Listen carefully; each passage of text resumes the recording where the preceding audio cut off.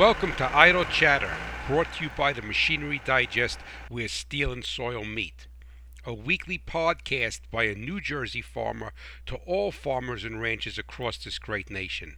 And yes, there are farms in New Jersey.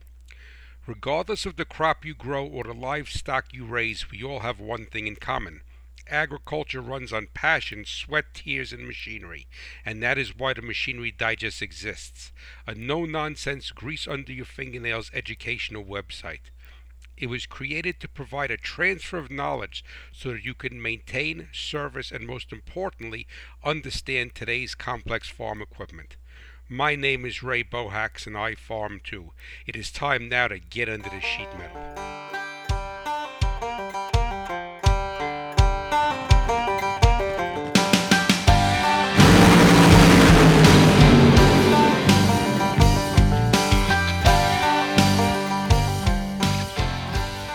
Hello, my friends, and welcome to Idle Chatter. Ray Bohax here, the hot rod farmer, and as always, coming to you from Cat Swamp Road in Warren County, New Jersey.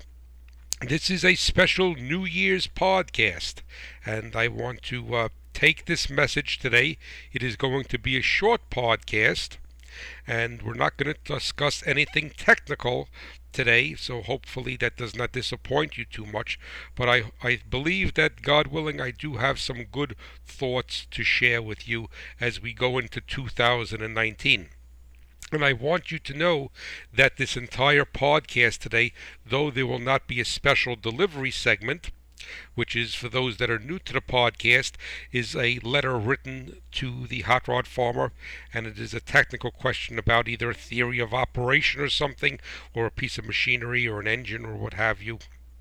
But this entire broadcast today is brought to you by Firestone Ag, and they are a company founded by Harvey Firestone, a fourth-generation farmer from Columbiana, Ohio. Harvey dreamed of putting rubber tires on farm tractors, and his innovative mindset is the core of Firestone Ag today, and lives on with their 23-degree tread bar and AD2 technology. The soil is the lifeblood of your farm. Trust it only to Firestone. And I want to thank Firestone Ag so much for sponsoring the special delivery segment and for actually sponsoring today's podcast. And I also want to thank them for having me come and work in their booth alongside of them at Commodity Classic. So if anyone is attending Commodity Classic this year at the end of February, the beginning of March, in, I believe it's Orlando, Florida. I should know where it is, hopefully, because I'm going there. Yeah, I'm pretty sure it's Orlando. And I invite you to come by the Firestone booth and to say hello to all the good folks at Firestone, and their engineers will be there, and a lot of people that are very knowledgeable on tires. And I will be the thorn amongst the rose there at their booth, but I welcome you to come along, come there and stop by and see me, and we could talk engines and farming and crops and what have you. So I would welcome to be able to shake your hand and to learn about your farm or ranch and your operation. I love when people tell me about their farm and their ranch, and if you bring your farm with you, please share pictures of it with me. I would love to see your operation and your family and your equipment and your animals and all of those things. Well, as we enter 2019, it will be 2019 once you listen to this or able to listen to it on either my website, which is farmmachinerydigest.com, the FRAN Network, which is the Farm and Rural Ag Network, Ag Daily, which is part of Carbon Media, a really great network.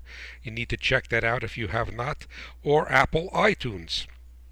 So hopefully that you will be able to check this out and listen to it on one of those, and hopefully in the beginning, early into 2019. You know, as we close out 2018, I know that in so many ways that it was such a trying year for so many in agriculture. There seem to be so many obstacles in our way, no matter what aspect of the industry you were in, whether you were in ranching, whether you were in row crops, vegetables, as I am, actually sweet corn for those who have not listened before.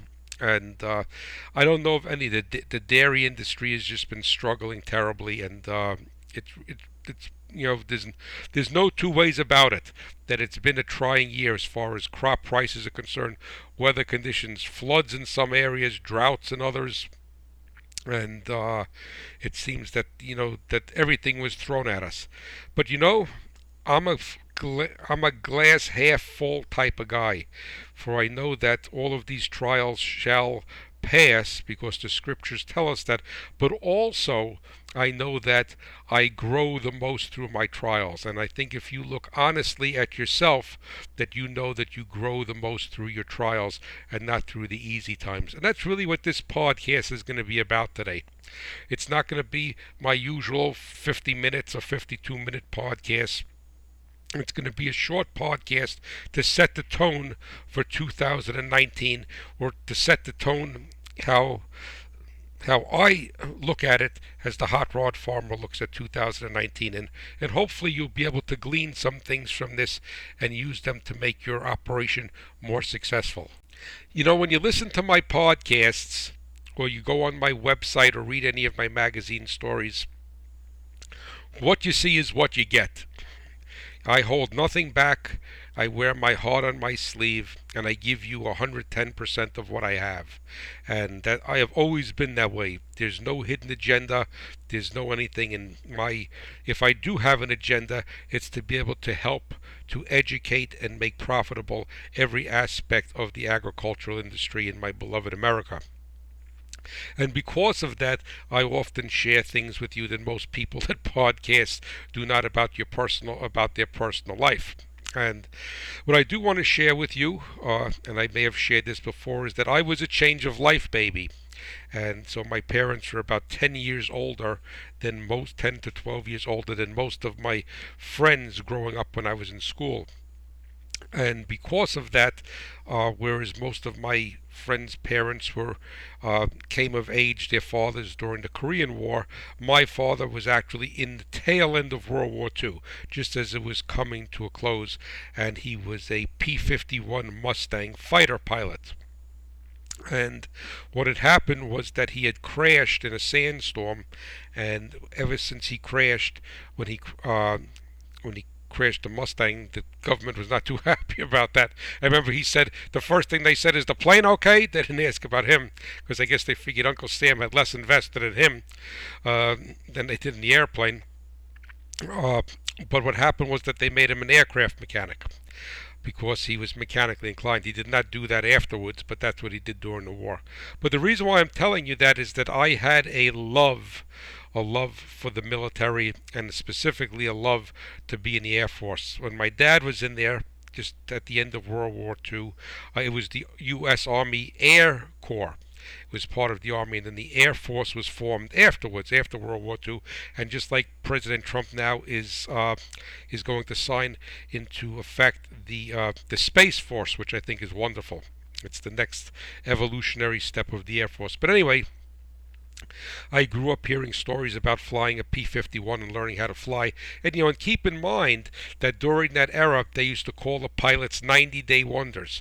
And they called them 90-day wonders for the simple reason being, in that era in the country, and specifically my father coming from a farm in New Jersey, there was no airports. I mean, he never even had seen a plane before he got drafted into the service, let alone flying one. And they called them 90-day wonders, as I said, because they would take these guys and they would pre-qualify them, and they would go and if they passed the basic tests and had the aptitude, they would teach them how to fly. And in 90 days they were flying either a fighter or a bomber or a transport plane. Well, usually not a transport, but these other aspects of the military did that. But anyway, not to get off on a tangent, which I'm so famous for, is that I dreamt about becoming a fighter pilot in the United States Air Force. And that was really, it was a passionate dream of mine. But what had happened was that due to my eyesight, I actually have over 2,400, probably 500 or 600 in one eye, 2,500 vision. I cannot see the entire eye chart with my one eye, and with my other eye, I have about 20/50. But what is interesting, I have what is called monovision. I'm nearsighted in one eye and farsighted in the other. So basically, I like to tell people that I'm like a cyclops. I look with one eye at all times, and my brain actually switches it. And the reason why I'm telling you that is because of that I was qualified as 4F, uh, physically unfit to be in the Air Force, and was rejected when I applied as a young man. And that broke my heart because I told them, hey, I could clean the windshield, I could be a good mechanic, and I could be, and I understand that they felt that I was not a good investment for the taxpayers to put me through training because of my eyesight, and then also because I have hypoglycemia, which is low blood sugar.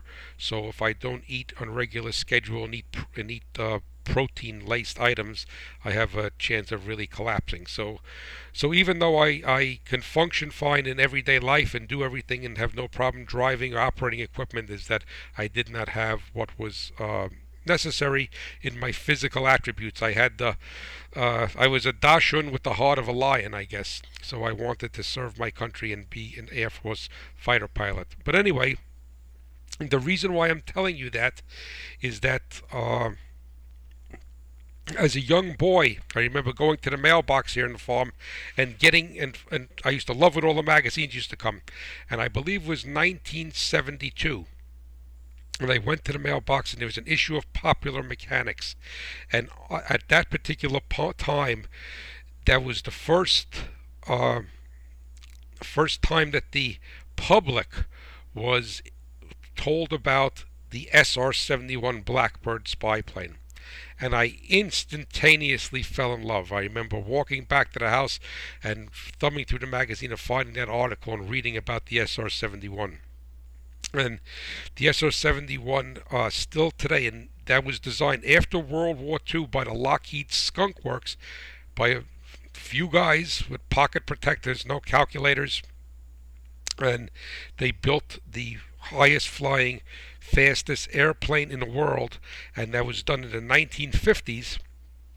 And it started to fly in the early 60s to mid 60s, if I remember correctly. I may have those dates a little bit wrong, but they're the right church, wrong pew. And then they eventually, in the early 70s, the public was told about it. But that plane, when it was eventually retired, held a record that is still not broken today for the highest flying, fastest flying airplane in the world. And that's American pride and American ingenuity at its finest. And still today, that record is not broken. And the reason why I'm telling you that is because they did it. This small team of guys in I think the head of it was Kelly Johnson, but like I said, I may be wrong with that, so don't take that as gospel. And they did what everyone said could not be done, and they did it against all odds. And they built an airplane that was so fast that the Russians used to send their MiGs up after it, and it flew so high, and they would just hit the afterburners, and even though they would shoot rockets at it, that they would just say bye-bye, and those MiGs would be left in frustration. But it was so fast also that they once put, the prototype stages, put guns on its wings, and at full boogie, it was Mach 3, it actually flew into its own bullets. And, the reason why I am bringing this up is that I see the challenge of building the world's highest flying and fastest flying plane, and its whole purpose was reconnaissance. All it ever had was cameras, and its goal was, if it got into trouble, just to outrun it and out altitude it. And I look at that and say, in so many ways, that is a metaphor or a challenge for us today in agriculture. And through these challenging times in agriculture, we can grow. we could become strong. And if we could survive these times, then when the conditions change, and let's face it, no matter what you do in farming, there's nothing that everything is going to be perfect. You could have great crop prices and not accommodating weather. You could have great weather, great yield, and poor crop prices, or any combination of all of them. So I don't think that there is ever a perfect time, and that's really how it is in life. I mean, we could look at life and we could say, hey, this is great, this is great, this is great, this is not great. We're never hitting on all cylinders. But the thing basically is that just like the SR-71 Blackbird was a plane that many said could not exist, could not fly that high, could not go that fast. A few guys working in the desert in California in a secret building could not create this. You don't have enough manpower, you don't have enough knowledge, you don't have enough resources. But one thing they had was passion, and they applied everything they had. And that is basically, in essence, what this podcast is about today. I want your farm. I want your ranch, your agricultural operation to be profitable against all odds. I don't want you to just rest on the laurel of great crop prices or great yields. I want you to have the three-legged stool. You have a three-cylinder engine. You have agronomy or animal husbandry. You have marketing, and you have how efficient you use your machinery. And when that three-cylinder engine is hitting on all three cylinders, your farm will be successful. And if you have efficiencies in those areas, then you could make up for inefficiencies in others. But I think one of them, not I think, I know that the main driver in that is your mindset. So, if I were to give you advice, and I'm not saying that I'm in any position to give you advice, but I ask, and my sincerest prayer is that you listen to this, maybe listen to it a couple of times. It's not going to be a long message, and digest it and think about it, and modify it and apply it to your thought process, your life, and your farm. Because, as I said, my goal, the whole reason the Farm Machinery Digest and this podcast exists is for your success. That I feel that I'm being humble in saying that I feel that God has blessed me and given me some knowledge on equipment and engines and the ability to convey it in hopefully a manner that you could understand easily and apply. And I feel that it is my duty to be able to bring this to you and bring before you some ideas to help make your farm more profitable, or your ranch, and ultimately the success of your family, because that's what it's all about. So, I want you, or I'm asking you, I don't have the authority to want, but I do have the ability to ask as a farmer to farmer. The most important thing, as I said, is your mindset. And you really need to keep your eye in everything in life. Keep your eye on your objective and not the obstacles that you have to overcome to achieve that. So I'll repeat it. You'll keep your eye on your objective and not the obstacles that you have to overcome to achieve that.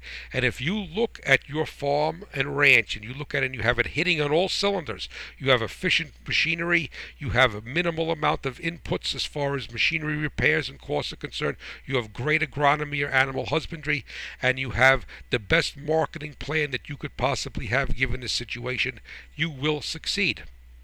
Now, what really frustrates me often with so many of these agricultural shows on TV and on radio is that all they do is talk about the negative. And I'm a realist.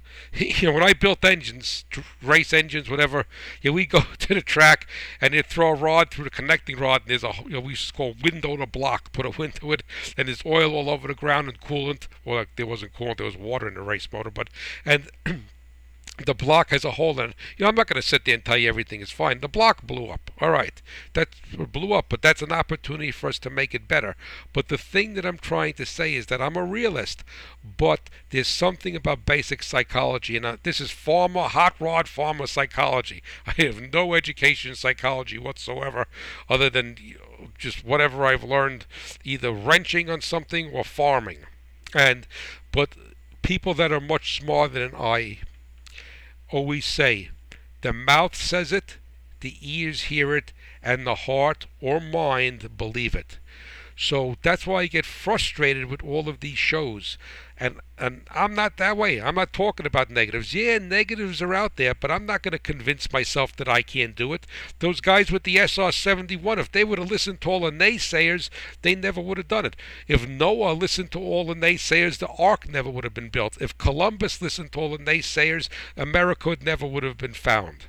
And the list goes on and on. But the more that you go to the coffee shop and talk negative, talk about this, talk about that, the more you are going to convince yourself. You're going to convince yourself that you cannot do it. The odds are against you. You might as well give up. Just, oh, the crop prices are not what they should be. This and that. Well, I'll tell you something, buddy. In almost every industry that I could think of, the prices are not what the people want it to be. And I always say to my wife, there's three prices. There's the price that you want to get, the price that you should get, and the price that the market will accept.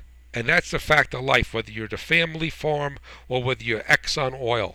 I mean, don't you think Exxon Oil would love to get $150 a barrel for oil instead of the 37, I believe it was the other day, or 47, excuse me? Of course. But we need to not convince ourselves that we cannot be profitable, because once you start to do that, you've taken your eye off the objective and you've let the obstacle cause you to stumble. The SR-71 would never have flown if they listened to everybody. All right, and I want your farm and ranch to break through the sound barrier as the SR-71 so easily broke through the sound barrier on its way to Mach 3. But what you also need to do is you need to look at your God-given talents and you need to expand them and let them grow. And we all have talents and we all have weaknesses.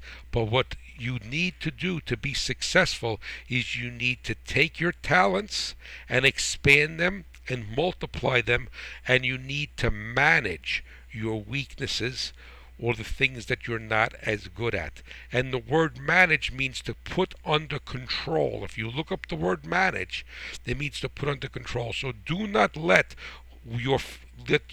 your weaknesses turn into fears.